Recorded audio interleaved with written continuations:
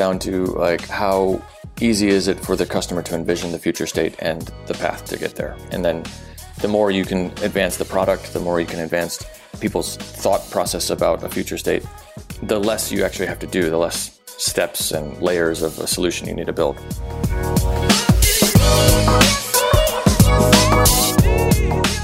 Hey everyone, welcome to Operations, the show where we look under the hood of companies in hypergrowth. My name is Sean Lane. So much of what we do in operations is figuring out how do we get from point A to point B? And then how do we get there better, faster, and smarter the next time around? Recently, I had the chance to talk to someone who doesn't technically work in operations, but he has built a team that is built around that same mission of getting from point A to point B better, faster, and with longer lasting results. That person, and our guest today, is Mickey Heynen, the Vice President of Global Professional Services and Education at Confluent. Confluent has pioneered a new category of data infrastructure focused on data in motion. And Mickey has a team full of change agents that are responsible for making that company's promise a reality for its customers. Mickey has this unique perspective that professional services teams are like product managers, helping their customers to build a product. And that product is their future company. What is their company going to look like? In our conversation, we talk about professional services as a company within the company, how internal communications is like a game of catch, and how his team solves problems and magnifies the solutions to those problems to the rest of the world. But first, let's get some foundation for the rest of our conversation. I asked Mickey about how he defines professional services and the purpose that it serves inside of an organization. Professional services is there to serve a mission, right? Like any department or anything. And honestly, there's a few different flavors of it. People have to kind of choose theirs. So mine is my perspective. But really, we're a part of the overall mission. So my version of professional services in a software company is to help the software company achieve its mission. That means that we're here to help our customers. And so I can contrast that with maybe a standalone consulting company, or there's a few flavors, but within a software company for us, we're there to help our customers be successful. We're there to help our customers to achieve the outcomes that they're trying to achieve with the software. So if the mission is to help them be able to do something that they couldn't do before, we're there to bridge the difference between the technology, like help them understand the technology, help them to use the technology, help them to build skills and capabilities around it. And really, some would look at professional services and say, all right, well, is it generating revenue? Are you delivering projects on time and on budget? I find that professional services is much more of it's like a change agent, internally and externally. So when we look at our customers actually are having to change. They have to change their technology architecture, their business architecture, the processes and the skills that they have, and the data, right? So we're going to help them to understand the difference between where they are now and what the future state looks like. And we're going to get them there smoothly with the appropriate longevity and skills and capabilities. And if I can even say, there was a blog article back in 2011, Mark Andreessen wrote about why software is eating the world. Back in 2019, Jay Kreps, who's my current CEO, wrote an article about, it was originally every company is becoming a software company, but then he crossed it out and said every company is becoming software.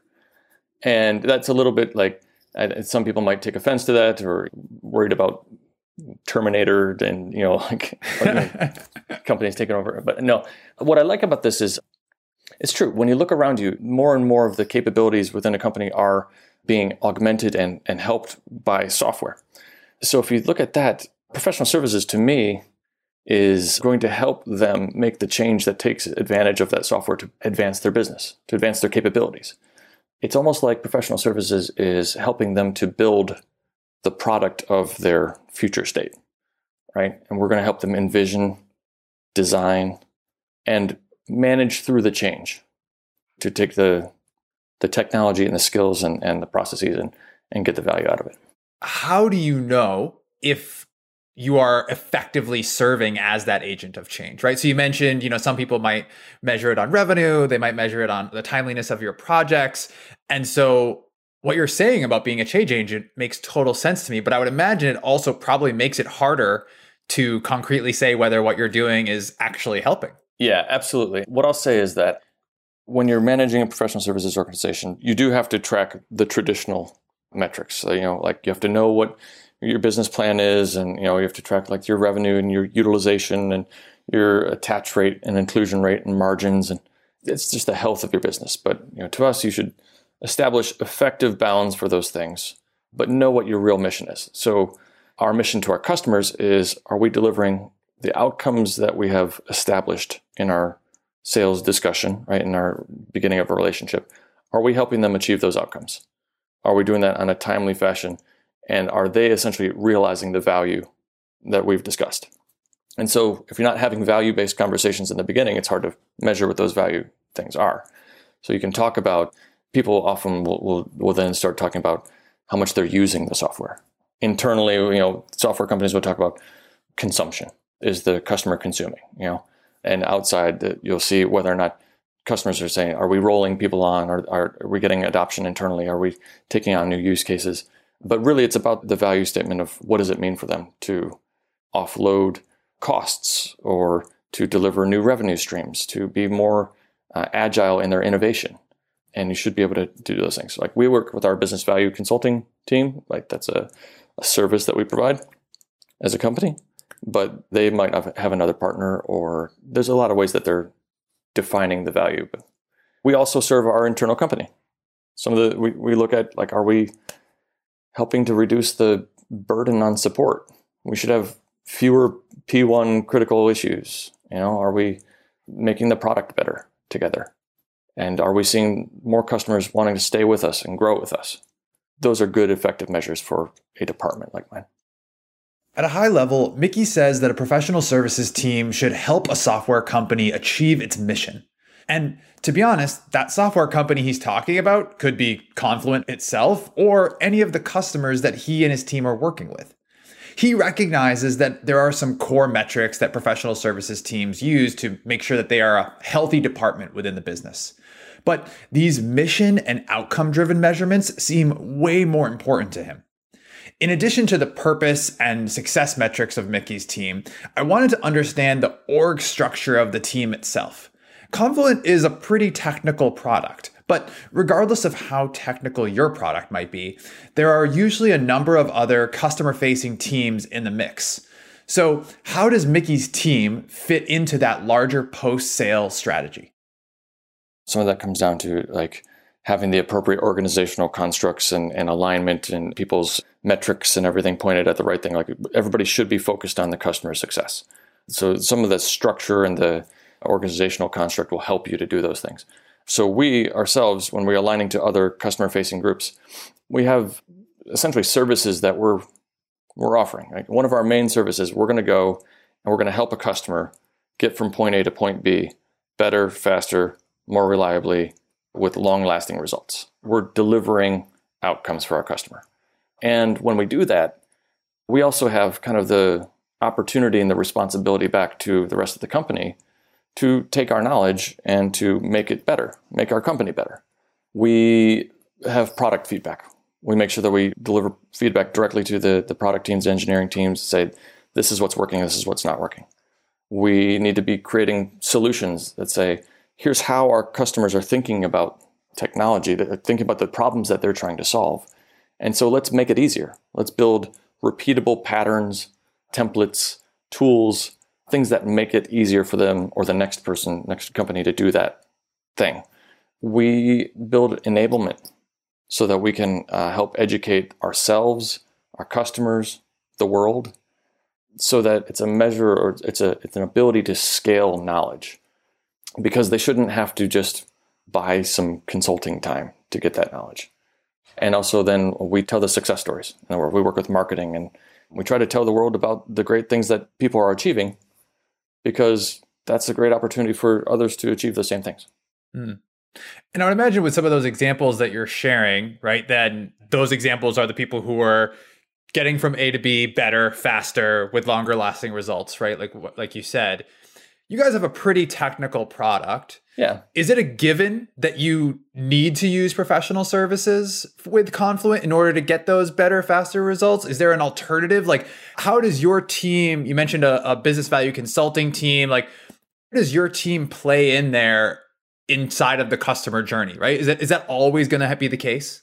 Actually, I think the ideal state is where, you can achieve that value without any help. Like a customer should be able to go, like for instance, you can use our cloud product and you can spin it up. You can use in-product tutorials. You can start to get value right away. That's the benefit of any of the SaaS type tools. And we have other tools. We have some on-premise things for those that are trying to build it themselves and host it themselves. And so when I look at it, really, how much help you need is dependent upon what you're trying to do and your skill sets that you have. And if you don't have the knowledge and the experience and the skills, you got to find those or get them. You can hire them. You can educate yourself, right, using materials that are out there and available. Some of which we provide. You can use a partner, a consulting, organization. With enough time, you can do anything. Part of what we're trying to do is companies are wanting to realize the opportunity ahead of them. And we can help them do that better, faster, easier, more repeatedly. Do they need to use us? No, absolutely not. And yet, we tend to think that we add a fair amount of value, and our customers, I think, would agree. Mickey helped me to think about this in such a simple way. When thinking about professional services and where it fits in and when, it really boils down to two questions. What are you trying to do? And do you have the skills you need to get it done? These are the same questions you might ask yourself when you're considering whether to build something in-house versus reaching out to a consultant. A professional services team just happens to be the absolute most knowledgeable consultant available on that particular product. Or at least they should be, right? Mickey mentioned that one of his goals is to effectively scale the knowledge of how to do things with Confluent. And first, he needs to scale that knowledge amongst those that are on his own team. So I was curious about the different types of roles that he has built out on his team that the rest of us might be able to steal from. We have a number of different functions within professional services. I like to look at it a little bit like it's its own company. It's its own company within the company. Part of that is out of a necessity of a fast-growing company. We've gone through kind of the blitz scaling phases. And so we have the ability to deliver technical expertise, and that comes in a few different flavors based on what our customers need. So we have essentially engineers in the field that will work with customers that are trying to engineer things. We have architects in the field for the customers who are trying to architect, and we'll come alongside those roles and help them to do what they're doing. It's a matter of like doing it with them instead of just talking at them. We have engagement managers, which is a role that I think differs in companies. The way I look at it, our engagement managers it's almost like a product manager for hire. It's not a project manager that's just sitting there and writing a Microsoft project, something or other, or a Scrum plan and just checking off boxes. These people actually understand the change that you're going through. We're going to take this technology and we're going to merge with your technical architecture. We're going to discuss your data and what data is necessary for you to deliver the thing that you're trying to do, what business processes are involved, and how do we help make sure that your business processes are ready to take advantage of this. And these people, the engagement managers, have helped to guide that project and realize the value. So in that way, I look at it kind of like a product manager when the customer themselves are building the product of their future company. So we have those things. We have a number of supporting cast. That's like the core of the delivery. Any customer would work with that. We have regional alignment because we as a company go to market in regions. We want to be close to our customers. We want our people to be close to our customers. And so we align with folks that are not in professional services, whether it's pre-sales teams or customer success managers and architects or sales people, field marketing. We have regional representation that participate across the whole life cycle. We have operations people who help us with the systems and the data and the analytics and making sure that we can conduct our business smoothly. And we have kind of go-to-market. We are a product, but we're actually a series of products that we have to bring to market so that our customers can transact. And we have strategy and marketing and all that stuff. And as you grow, like depending on how fast you grow, those things might already just be centralized. You might actually have to build or augment those capabilities so that you can keep pace with growth with the overall company until such time that you can really centralize those things. And that's what we've done. As you have kind of gone through, it's hard to keep up, right? As you're growing really fast and you're trying to support the growth of the rest of the organization. You mentioned having different products. Does that look like, okay, now we have to get different experts in product B and C, or are you trying to take the folks from product A and kind of widen their expertise? I can imagine there's trade-offs there to each of those approaches. Yeah, that's a really great question. And I think that there are trade-offs, and one would have to look at one's individual circumstances and like the talent pool and how much overlap is there in skills and how long does it take to get there and the cost optimization of things. But I would say generally you do have specialization. And so we build out specialization in different ways. I think when a company is young and its product mix is smaller, you'd probably do specialize a lot around the product itself or a subset of like use cases that you're going out and solving these problems. As the product itself becomes more complex or you have many more features or suites of product, you need to specialize in different aspects of it. But for me, I like to look at it not from the product perspective so much as from the outcome for the customer. So we start out and everybody's trying to do the same kind of outcome because we're solving a narrow problem with a narrow product.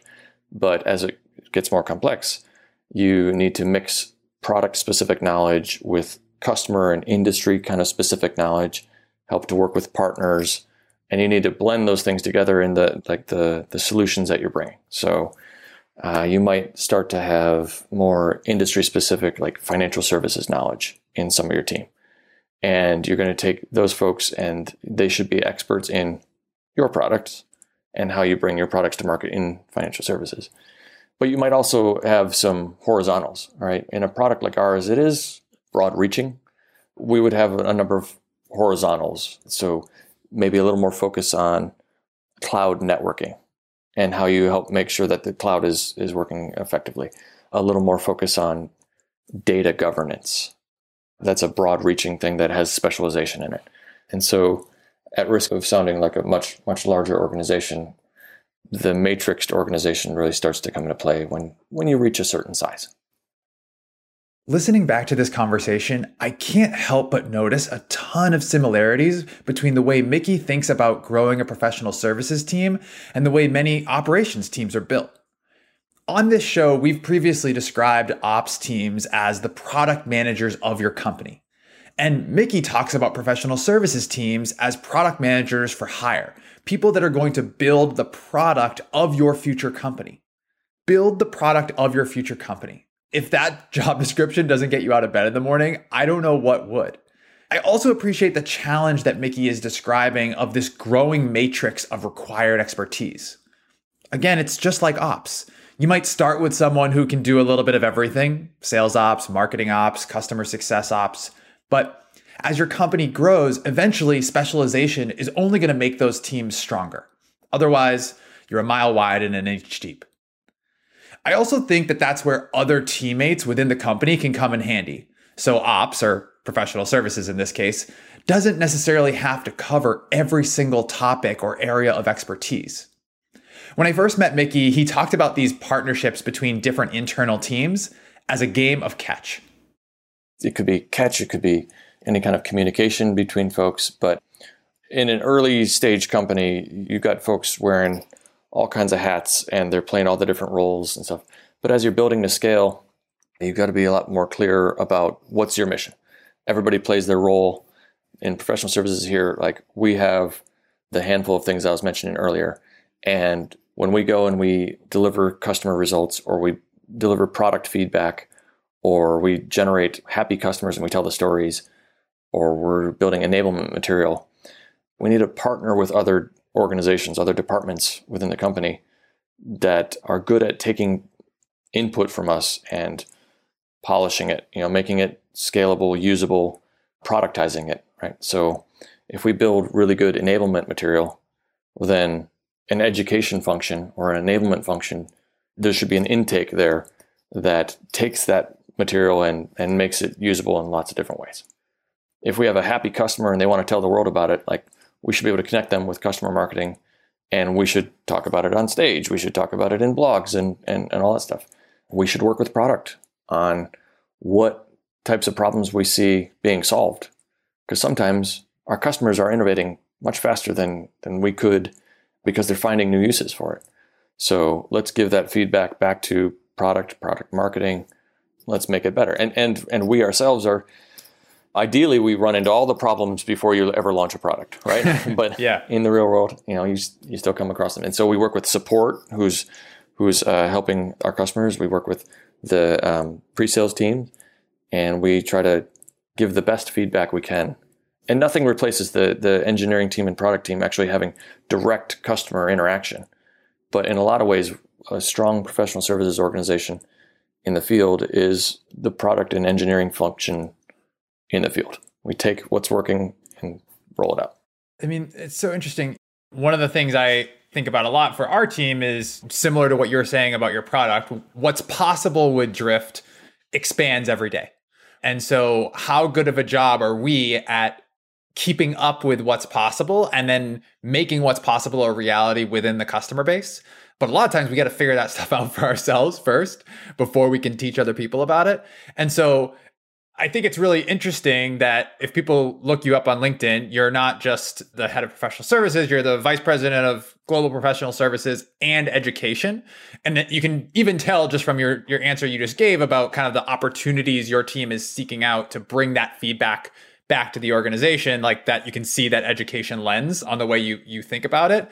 I guess what was the thing that made you and the team at Confluent bundle those things together? Because not everyone's going to say the professional services team is the right source of truth for spreading that information, right? Right, yeah, nor should they. And actually, like, we don't even look at, like, it's not like education and professional services are bundled together such that they can magnify each other. I'll say that everything evolves and there's a right time and place for all things for a company. And so at our point of our evolution, what we found is that there's a need to find the challenges that our customers run into and to solve them, ideally, like, really well, clearly, and magnify that back out into the world. Like, we're trying to help solve that problem without the need for professional services. And so that function, that whatever megaphone function you have for educating and enabling the world, it can live in product, it can live in a lot of places. But what we find is that our customers want to have clear, outcome-oriented problem solving, jobs to be done. The professional services team is out there working with them, right alongside them day to day. And so to the extent that we're able to summarize those problems, those outcomes, we can have educational material like bite-sized, task-oriented, hands-on exercises that can help them solve it better, faster. Because we can look at some organizations. Some organizations have thousands of developers. And if you're trying to roll out a software across their organization, or maybe it's not developers, maybe your audience is like salespeople or marketing or whatnot, there's a concept of building this community of practice. And if you've studied, change management or anything like that, you want to build a core of champions. You want to build the message that gets out far and wide. But what we find is that if we can get the initial successes going, if we can build the pattern for what success looks like, and if we can help set them on the right path, then education and all that comes before and after. Before to help the initial successes be good and fast and solid, and after to help scale the message. So that's what we're trying to do. And I think that it's not necessarily unique, but it's certainly a big help, I think. I'm sure it is. And I mean, you said a couple times that idea of magnifying the message out to the rest of the world, right? And taking the lessons from those successes. Is that hard to balance with all of those kind of traditional professional services outcomes that you were talking about at the beginning, right? Like revenue, timeliness, outcomes, right? Yes. Is that a separate part of your team? How do you articulate that internally? How do you balance that to say, actually, taking the time to scale these messages and to share these lessons with the world is in fact just as important, if not more, than like the ones I can fit into my spreadsheet? Yeah. I think, is it hard? And is it like, how does one actually accomplish it? I think it is hard, but it's a lot easier if the executive team of the company understands and agrees with that mission. Because if they don't agree, then they're going to do things like really jack up the expectations on revenue contributions, and they're going to expect really high utilization percentages. We could have a whole talk about that. But what we find is that we're trying to be a responsible contributor to the overall business, not losing money, being self-standing in our finances, but aware of the wider mission and contributing to the wider mission of what like we're trying to do in the world. And so when we have alignment to that, it makes it a lot easier. And then everything else is kind of time and focus, right? Like you got to have the right people focused on the right things. And it is hard sometimes, right? In professional services, there's a natural pull of like, everybody needs to be out solving those distinct problems with the customers. And when is there time to stop and to summarize and pull the goodness out? Well, you need to build it into all the time. Like there needs to be periodic points where people are at the end of a week summarizing the things that are going on with that customer. Actually, at the end of every day, you should be doing a little bit of that, right? But we ourselves, we build in periodic points where folks are essentially stepping back, contributing their thought knowledge back into those things I mentioned before.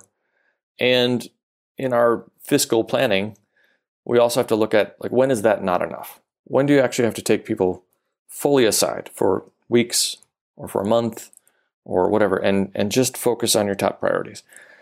We can always do it better, right? I certainly would raise my hand to say we could do it better, but I think that we're doing it pretty well, and we're going to try to do it better all the time. Solve problems, solve them clearly, and magnify them to the world. If I had to distill all of Mickey's lessons down to one soundbite, that'd be it. Solve problems, solve them clearly, magnify them to the world. Luckily for us, we've got time for more than just sound bites. So I wanted to go a little bit deeper into that last point that Mickey made about how the people on his team spend their time. How do these concepts about taking the time to document and magnify the learning and education parts of the job, how do those translate to the individual contributor level? How do they balance the project-based work that they are assigned with things like sending feedback to product, things that aren't going to necessarily show up on a utilization report? Everything can be kind of boiled down to what are your priorities and where are you spending your time. So utilization is a good way to categorize that, right? And if you are a professional services practitioner, you've probably had many different utilization conversations, but let's just look at it like categorize your time. And we look at it and we look at it on a quarterly basis. And so there's 13 weeks in a quarter. I would really recommend anybody just lay out all 13 weeks and say, all right, what's the average week? And lay out your categories. How much time are you spending working directly with your customers? How much time are you spending doing administrative stuff like time entry and meetings? And how much are you spending on pre-sales or on building solutions or internal projects or whatever? And you got to include, are you getting time off? Expecting just like company events. This is quarterly, but you have to build it into the whole financial plan. But then we look at it and we say, realistically, our team is going to work with our customers, and they're going to work at least like Monday to Thursday every week for a number of weeks. We're going to inject some weeks when you're not doing that. And we're going to do what's necessary to make sure that that's happening. Maybe we actually staff more people on a role to allow a bit of a rotation. It gives the customer a little bit of a backup person, no single point of failure. So there's that teaming approach. And there are other folks that we say, you know what, we're going to bring down the version of customer utilization, and we're going to pull you out of the field a little more often. But I really do believe that like everybody needs to be working directly with customers. It keeps you like connected to the challenges that you're trying to solve. But if you look at it and you see that you don't have a week off every quarter or so for somebody to take a vacation, well, just there's implications of that. You're burning hot, you're burning hard, like people are going to get tired. And so I like to look at it like our mission is to solve our customers' problems and to help them achieve those outcomes. But we can't do that without our people. Our people have to be able to stay up to speed on the technology. They have to be motivated and engaged and advancing their own careers. You got to balance those things.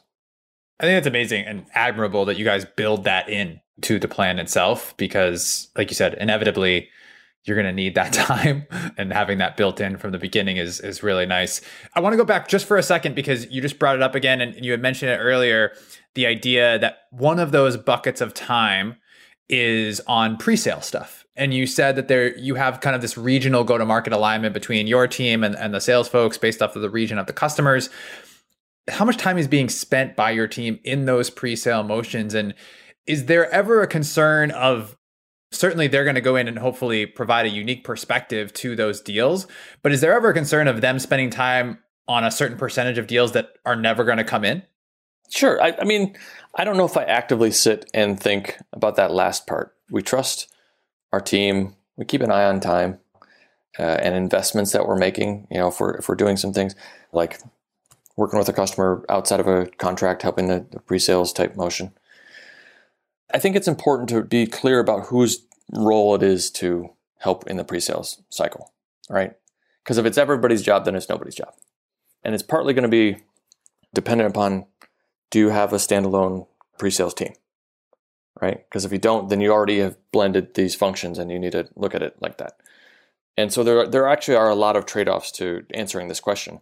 But for us, we believe that it's really important to engage in the sales cycle and for the customer to meet and understand the team that's going to help them in like any kind of post-sales engagement.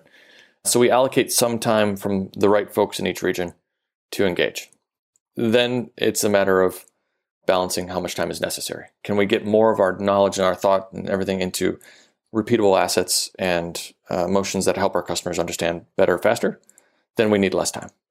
If we can't, or if we're in a broad new space and there's really new challenges and stuff, we'll make decisions to invest more time.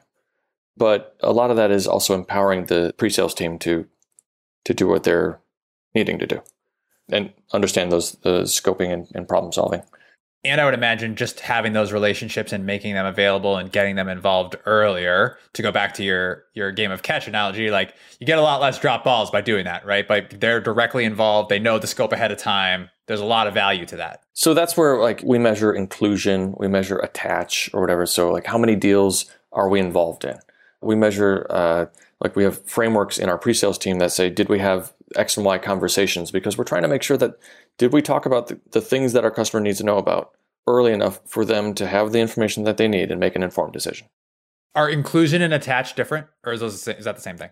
We call it inclusion, but you can say like opportunity attach and dollar attach. But like basically you're measuring your company performance off of the software sales and like, are you selling services with it? So that'd be like attach on dollars. I like the word inclusion, basically saying doesn't really matter how much you put on the deal, but did you include some measure of services and education with that opportunity? That can give you, it's a good indicator when you're just operating your business to say, are we in the conversations that we need to be in? But is it the end all be all? I don't think so. And I think companies can take it too far. They can be like, well, we got to ratchet up our sales on this thing. And you're not focused on, are we delivering the value that our customers need?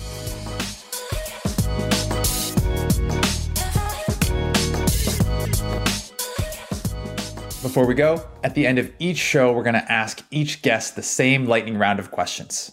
Ready? Here we go. Best book you've read in the last 6 months? Ooh, the last 6 months. It was slightly longer than 6 months, just 6 months, over 6 months ago. Turn the Ship Around by L. David Marquette. I think it's a fantastic leadership book. Got it. Love it. Favorite part about working in professional services?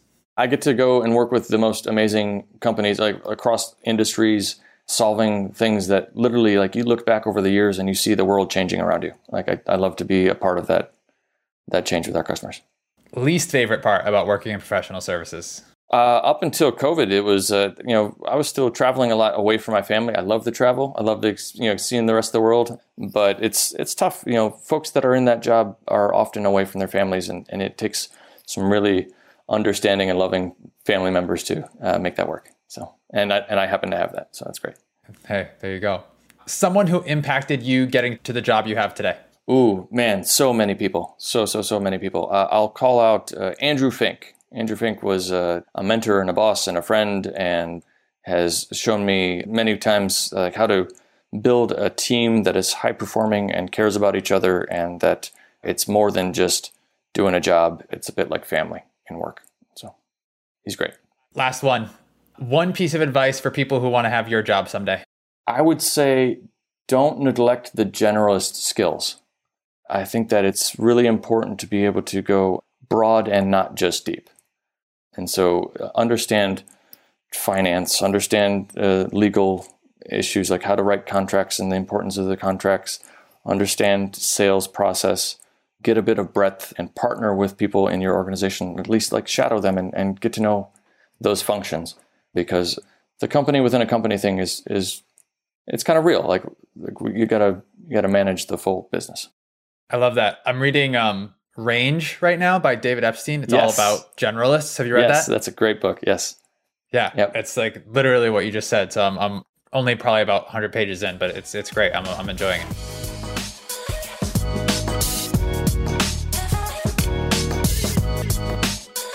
Thanks so much to Mickey Haynen for joining us on this week's episode of Operations. If you liked what you heard, make sure you are subscribed wherever you get your podcasts. A new episode comes out every other Friday. Also, if you took something away from this episode, please leave us a review. We're looking for 6-star reviews on Apple Podcasts or wherever you get your podcasts, 6-star reviews only. Thanks so much for listening. That's going to do it for me. We'll see you next time.